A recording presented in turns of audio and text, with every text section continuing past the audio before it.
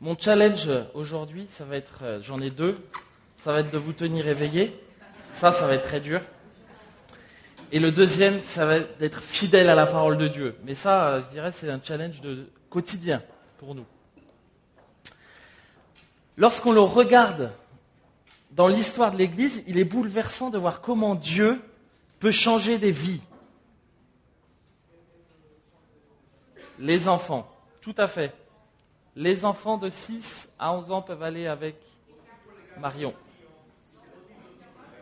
Garderie, etc. Allez-y. Ceux qui le souhaitent peuvent y aller.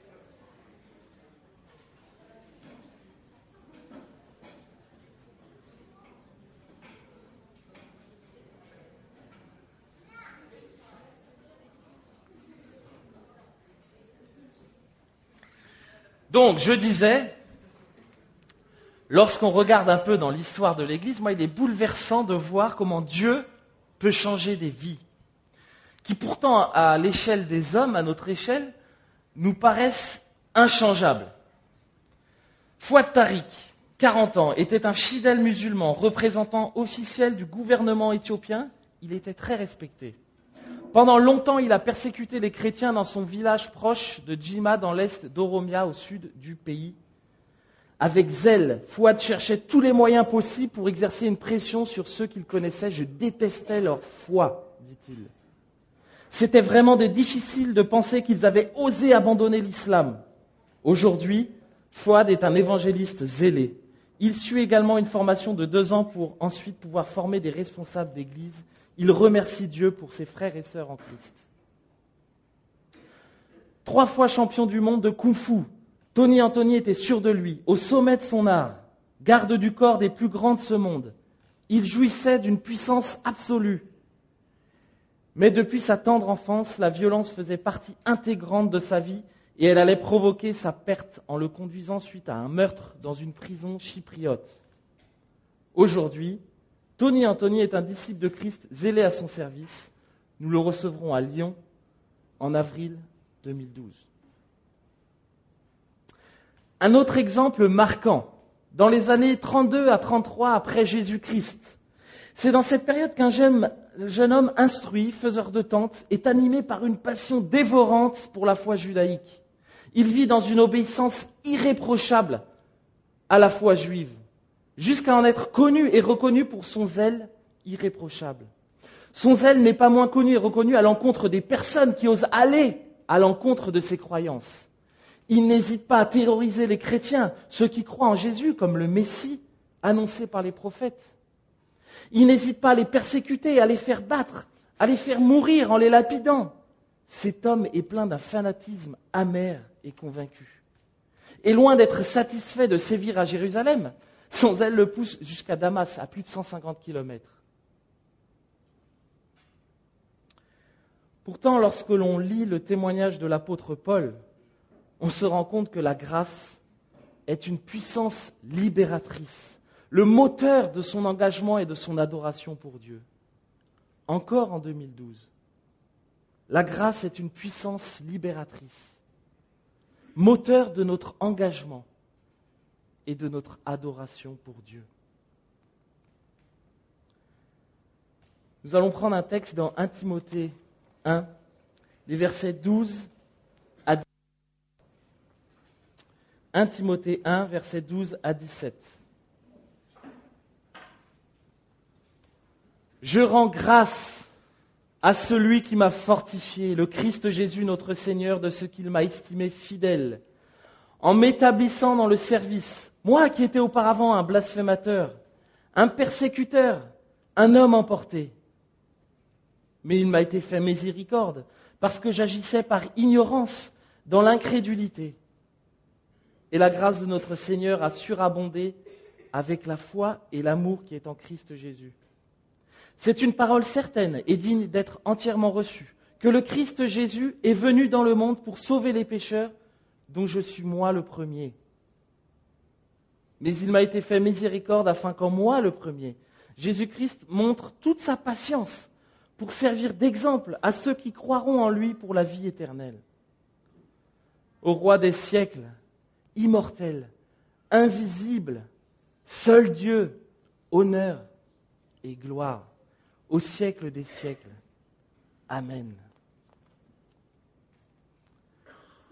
La grâce qui transforme. Je rends grâce à celui qui m'a fortifié, le Christ notre Seigneur, de ce qu'il m'a estimé fidèle à son service, en m'établissant dans le service, moi qui étais auparavant blasphémateur, un persécuteur, un homme emporté. Paul rend grâce à Jésus-Christ. Jésus-Christ est au centre de la grâce dont Paul est bénéficiaire. Jésus-Christ est la source de la grâce dont Paul est bénéficiaire. Jésus-Christ est tout simplement celui par lequel cette grâce est rendue possible. Paul rend grâce en étant complètement conscient de son passé, conscient d'avoir été un blasphémateur, en calomniant ouvertement Dieu, en niant que Christ n'était pas le Messie, était le Messie, en portant atteinte à la divinité de Dieu. Il était conscient d'avoir été persécuteur, en ravageant l'Église, en pénétrant dans les maisons, en arrachant hommes et femmes, en les faisant jeter en prison, en persécutant à mort ceux qui reconnaissaient Christ comme le Messie tant attendu. Conscient d'avoir été un homme emporté pour soi-disant servir au nom de Dieu. Mais Paul était agressif, violent, brutal, cruel, furieux contre l'évangile et l'espérance que les chrétiens placent en Christ. C'est pleinement conscient de la grâce de laquelle il est bénéficiaire, pleinement conscient de l'état duquel la grâce de Dieu l'a tiré, que Paul peut dire qu'il est fortifié. Fortifié parce qu'il est élu de Dieu, fortifié parce qu'il est choisi de Dieu, fortifié parce que nécessaire. L'homme par lui-même est trop faible pour faire le bien et servir Dieu. C'est convaincu par sa faillite humaine, mais également convaincu de la grâce de Dieu, que Paul dira dans sa lettre aux Philippiens, « Je puis tout par celui qui me fortifie ». Lorsqu'il se retrouve en prison et qu'il écrit sa dernière lettre à Timothée, alors qu'il sait que la mort est proche, Paul dira encore, « Dans ma première défense, personne ne m'a assisté, mais tous m'ont abandonné, qu'il ne leur en soit pas tenu compte. C'est le Seigneur qui m'a assisté et qui m'a fortifié. » C'est par la grâce de Dieu que Paul est estimé fidèle. Non pas qu'il le méritait plus que quelqu'un d'autre, non pas qu'il était jugé plus digne que quelqu'un d'autre, mais simplement parce que cette grâce est tellement énorme qu'il est estimé fidèle par Dieu. Estimé fidèle pour le servir, estimé apte, estimé capable à son service, estimé nécessaire à son service. Paul a pleinement conscience de la richesse de la grâce de Dieu qui le fortifie, qu'il estime fidèle, mais en plus qu'il estime fidèle pour le servir. À moi, le moindre de tous les saints, cette grâce a été accordée d'annoncer aux païens, comme une bonne nouvelle, la richesse insondable du Christ. Paul s'est simplement approprié la grâce de Dieu. Il l'a pleinement acceptée. La grâce de Dieu transforme une vie. La grâce qui se dévoile. Mais il m'a été fait miséricorde parce que j'agissais par ignorance, dans l'incrédulité. Et la grâce de notre Seigneur a surabondé avec la foi et l'amour qui est en Christ Jésus. C'est une parole certaine et digne d'être entièrement reçue que le Christ Jésus est venu dans le monde pour sauver les pécheurs, dont je suis, moi, le premier. Il m'a fait miséricorde. Le passé sombre, le passé pas beau à voir, le passé pas beau à entendre, le passé qui fait mal encore lorsque j'y repense. Ce passé est recouvert par la miséricorde de Dieu. Pas par une simple émotion, vous savez, ou une bonne parole, mais une initiative pour venir en aide, pour sortir une personne de la détresse, pour la sortir de la galère dans laquelle elle se trouve. En rappelant son ignorance et ses doutes passés, quant à la foi, Paul ne veut pas s'excuser. Paul ne veut pas trouver d'arguments qui atténuent son passé ou qui le justifient. Paul veut décrire la réalité de la misère dans laquelle il se trouvait. Paul était ignorant de la réalité du salut en Jésus-Christ. Il n'était pas comme certains de ces pharisiens qui avaient tout compris du message de Jésus-Christ, enfin qui le pensaient, et qui le rejetaient, parce qu'ils ne voulaient pas perdre leur pouvoir. Il n'était pas non plus comme ceux qui nous sont décrits dans Hébreux 6, 4, 6. Quant à ceux qui ont été une fois éclairés, qui ont goûté le don céleste et qui sont devenus participants à l'Esprit Saint, qui ont goûté la bonne parole de Dieu et les puissances du siècle à venir et qui sont tombés, il est impossible de les ramener à une nouvelle repentance, car ils crucifient de nouveau pour leur part le Fils de Dieu et le déshonorent publiquement. Paul était incrédule, c'est-à-dire qu'il ne croyait pas en Jésus-Christ comme le Messie promis. Ça veut dire qu'il ne reconnaissait pas la parole et l'œuvre de Jésus-Christ. Et c'est conscient de ce lourd passé que Paul va s'identifier au premier des pécheurs. C'est conscient de son péché. C'est conscient de toute la cruauté de son passé. C'est conscient de la persécution active qu'il menait contre ceux qui croyaient en Jésus comme le Messie promis. C'est conscient de l'aveuglement qui était le sien devant l'œuvre manifeste de Dieu. C'est conscient du blasphème contre Dieu. C'est conscient de tout ce passé que Paul prend la liberté de se déclarer comme étant le premier des pécheurs. En s'identifiant au premier des pécheurs, Paul s'identifie également comme celui qui a le plus besoin de la grâce surabondante de Dieu, comme celui qui est le premier bénéficiaire, celui qui en a certainement le plus besoin. Paul est convaincu par la grâce surabondante de Dieu, par la foi sans fin de Dieu. Paul est convaincu par la foi en Dieu, un Dieu qui envoie son Fils Jésus pour prendre sur lui le poids de son péché. Paul est convaincu par l'amour de Dieu, un Dieu qui envoie son propre Fils pour nous. Dieu nous aime tellement qu'il n'a pas hésité une seule seconde à donner pour vous, pour moi, pour chacun de nous, son seul Fils pour que nous ayons la vie. Y a-t-il un père ou une mère qui donnerait son propre Fils, son unique, pour sauver le monde? Lorsque nous arrivons à la fin d'une année et que nous commençons une nouvelle année, c'est le cas aujourd'hui, il est fréquent, et c'est devenu pour certains une tradition, de faire un point sur nos vies. C'est ce que Nicolas a un peu développé hier pour ceux qui étaient là. Qu'est-ce qui va? Qu'est-ce qui ne va pas? Comment changer? Quelle résolution pour 2012? Etc., etc. Personnellement, je ne le fais plus. Parce que je dois confesser que ça devrait être un nouvel an chaque mois ou chaque trimestre. Mais plus sérieusement, vous arrive-t-il de repenser à votre statut de premier pécheur?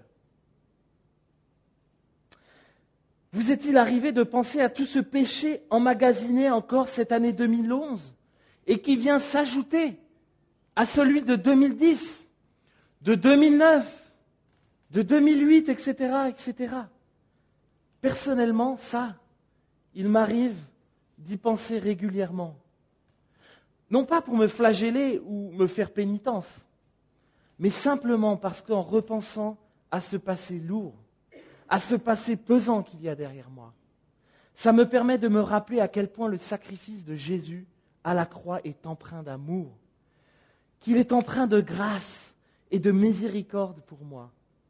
Ça me permet tout simplement de regoûter à la grâce de Dieu.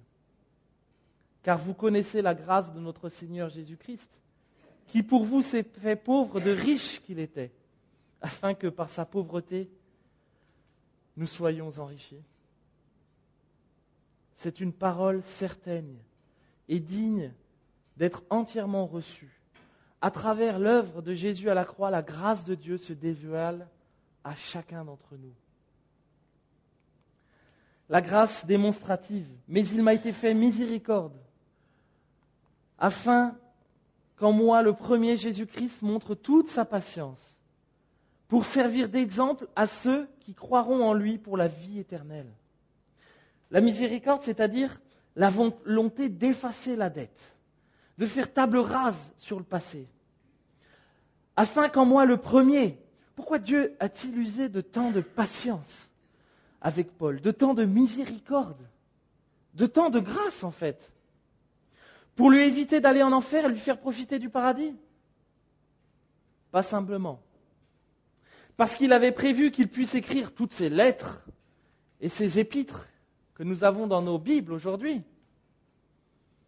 Il aurait pu utiliser quelqu'un d'autre. Mais si Dieu a usé de tant de patience et de miséricorde envers Paul, c'est pour qu'il devienne un adorateur de Dieu. C'est d'abord pour que nous soyons des adorateurs, comme initialement prévu, que le salut a été donné pour chacun d'entre nous, pour que nous soyons des adorateurs, et ensuite que nous soyons sauvés. Paul est en fait un parfait exemple de ce pourquoi Dieu nous accorde le salut. Paul se considère comme l'un des pires pécheurs, pourtant Dieu s'est intéressé à lui. Paul se considère comme le plus grand des persécuteurs. Pourtant, Dieu lui a offert sa grâce. Paul se considère comme le plus grand des blasphémateurs. Pourtant, Dieu l'a utilisé puissamment pour son œuvre. Alors, à combien plus forte raison, il nous offre à nous tous également cette grâce. Romains 2,4 atteste la richesse de sa bonté, de sa patience et de sa générosité. C'est la patience de Dieu. La patience de Dieu, c'est de laisser aux pécheurs le temps de se convertir. La patience de Dieu, c'est de laisser le temps de comprendre la nécessité de la repentance. La patience de Dieu, c'est de laisser aux pécheurs le temps de comprendre la nécessité de changement. La patience de Dieu, c'est de laisser aux pécheurs le temps de comprendre que le péché mène à la mort, mais que la grâce de Dieu pleinement acceptée, pleinement vécue, mène à la vie. Par la grâce de Dieu, nous sommes maintenant lumière dans le Seigneur. La grâce de Dieu, démontrée pour chacun d'entre nous par son œuvre à la croix, est un bel exemple pour nous encore aujourd'hui. La grâce qui nous pousse à adorer. Et Paul termine son témoignage par ce verset poignant. Au roi des siècles, immortel, invisible, seul Dieu, honneur et gloire au siècle des siècles. Amen. Un seul Dieu, il n'y en a qu'un. Paul en profite pour contredire les faux docteurs qui viendraient ajouter une note de légalisme à la grâce. La grâce de Dieu est accessible à tous, même aux pires pécheurs, comme Paul a pu l'être. Immortel, Dieu ne connaîtra jamais la faillite. Il ne perdra jamais son triple A. Amour pour chacun d'entre nous. Assurance du salut par la foi seule. Toujours accessible pour celui qui se repent de son péché. Invisible, c'est lui qui choisit de se révéler à nous, et pas l'inverse. À Noël, que nous avons fêté il y a quelques jours, nous fêtons le fait que Dieu ait choisi de se rendre visible en envoyant Jésus pour l'œuvre de la croix, l'œuvre du salut.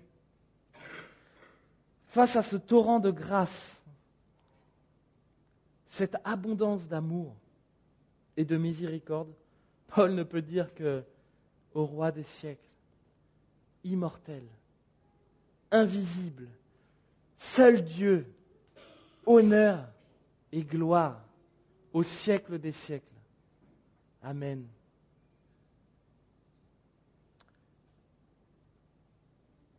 Quelles applications pour nous aujourd'hui avec un texte comme ça?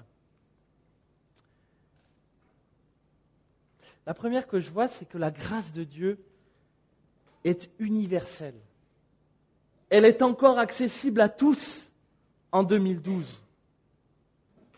Quel que soit notre passé, quels que soient nos péchés, la grâce de Dieu s'offre encore à vous aujourd'hui gratuitement. Elle s'offre à vous, mais la grâce de Dieu est un cadeau à accepter. Est-ce qu'on peut la refuser ? Oui, vous pouvez la refuser. Écoutez cette histoire.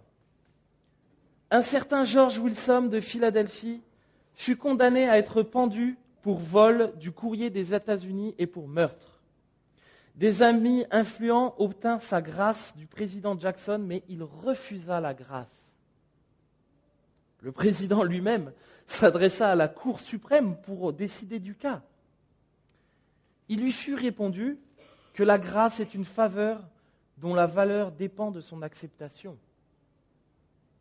Il est difficile d'imaginer qu'un condamné à mort puisse refuser la grâce. Mais s'il la refuse, il n'y a plus de pardon possible. George Wilson fut pendu avec l'acte de grâce sur le bureau du magistrat. La grâce s'accepte ou elle se refuse. Deuxième application, la grâce de Dieu se renouvelle pour nous encore en 2012. Le poids de notre péché, le poids de notre passé nous font parfois sombrer dans une profonde tristesse, parfois même allant jusqu'à la dépression.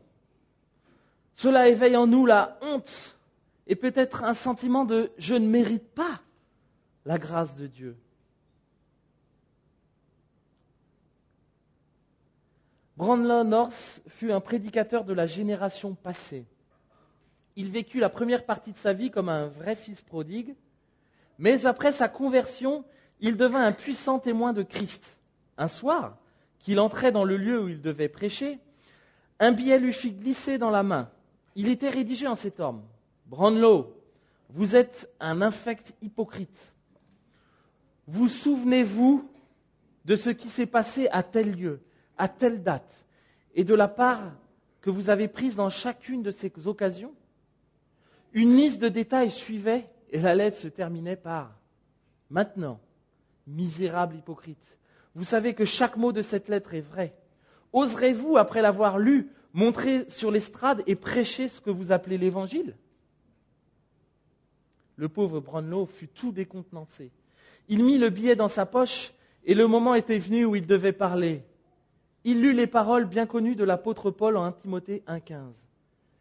C'est une parole certaine et entièrement digne d'être reçue, que Jésus-Christ est venu dans le monde pour sauver des pécheurs.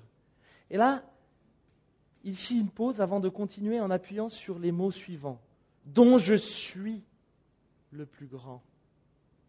Il poursuivit en disant « Mes amis, en entrant ici, ce soir une lettre m'a été glissée dans la main. Je ne sais pas qui l'a écrite, mais il est évident que celui qui l'a écrite connaît très bien ce qui a été ma vie passée.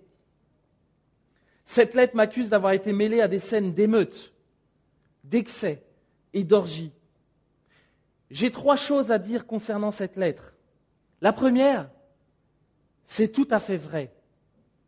Plaise à Dieu que je puisse défaire ce que j'ai fait, mais cela est au-dessus du pouvoir des hommes. Dieu sait que c'est vrai, et je confesse avec douleur et honte que tout cela est bien vrai. La deuxième chose que j'ai à dire, c'est que tout est pardonné. Dieu sait que c'est pardonné, et je sais aussi que c'est pardonné. La troisième chose que j'ai à dire, c'est que si Dieu, pour l'amour de Jésus-Christ, peut pardonner les péchés d'un pécheur comme Brownlow North, il n'y a pas dans le monde un trop grand pécheur à qui Dieu ne puisse pas pardonner tous ses péchés. Oui, cette grâce s'étend à tous ceux qui ont péché. Elle s'étend à chacun d'entre nous. Si vous croyez que vous avez péché, cette grâce est aussi pour vous. Enfin, troisième point, troisième application, la grâce de Dieu, un élan pour 2012. C'est un élan pour l'adorer, pour reconnaître ce qu'il a fait pour nous. Un élan pour le servir. pleinement conscients de cette grâce dont nous sommes les bénéficiaires. Je vous invite à prier.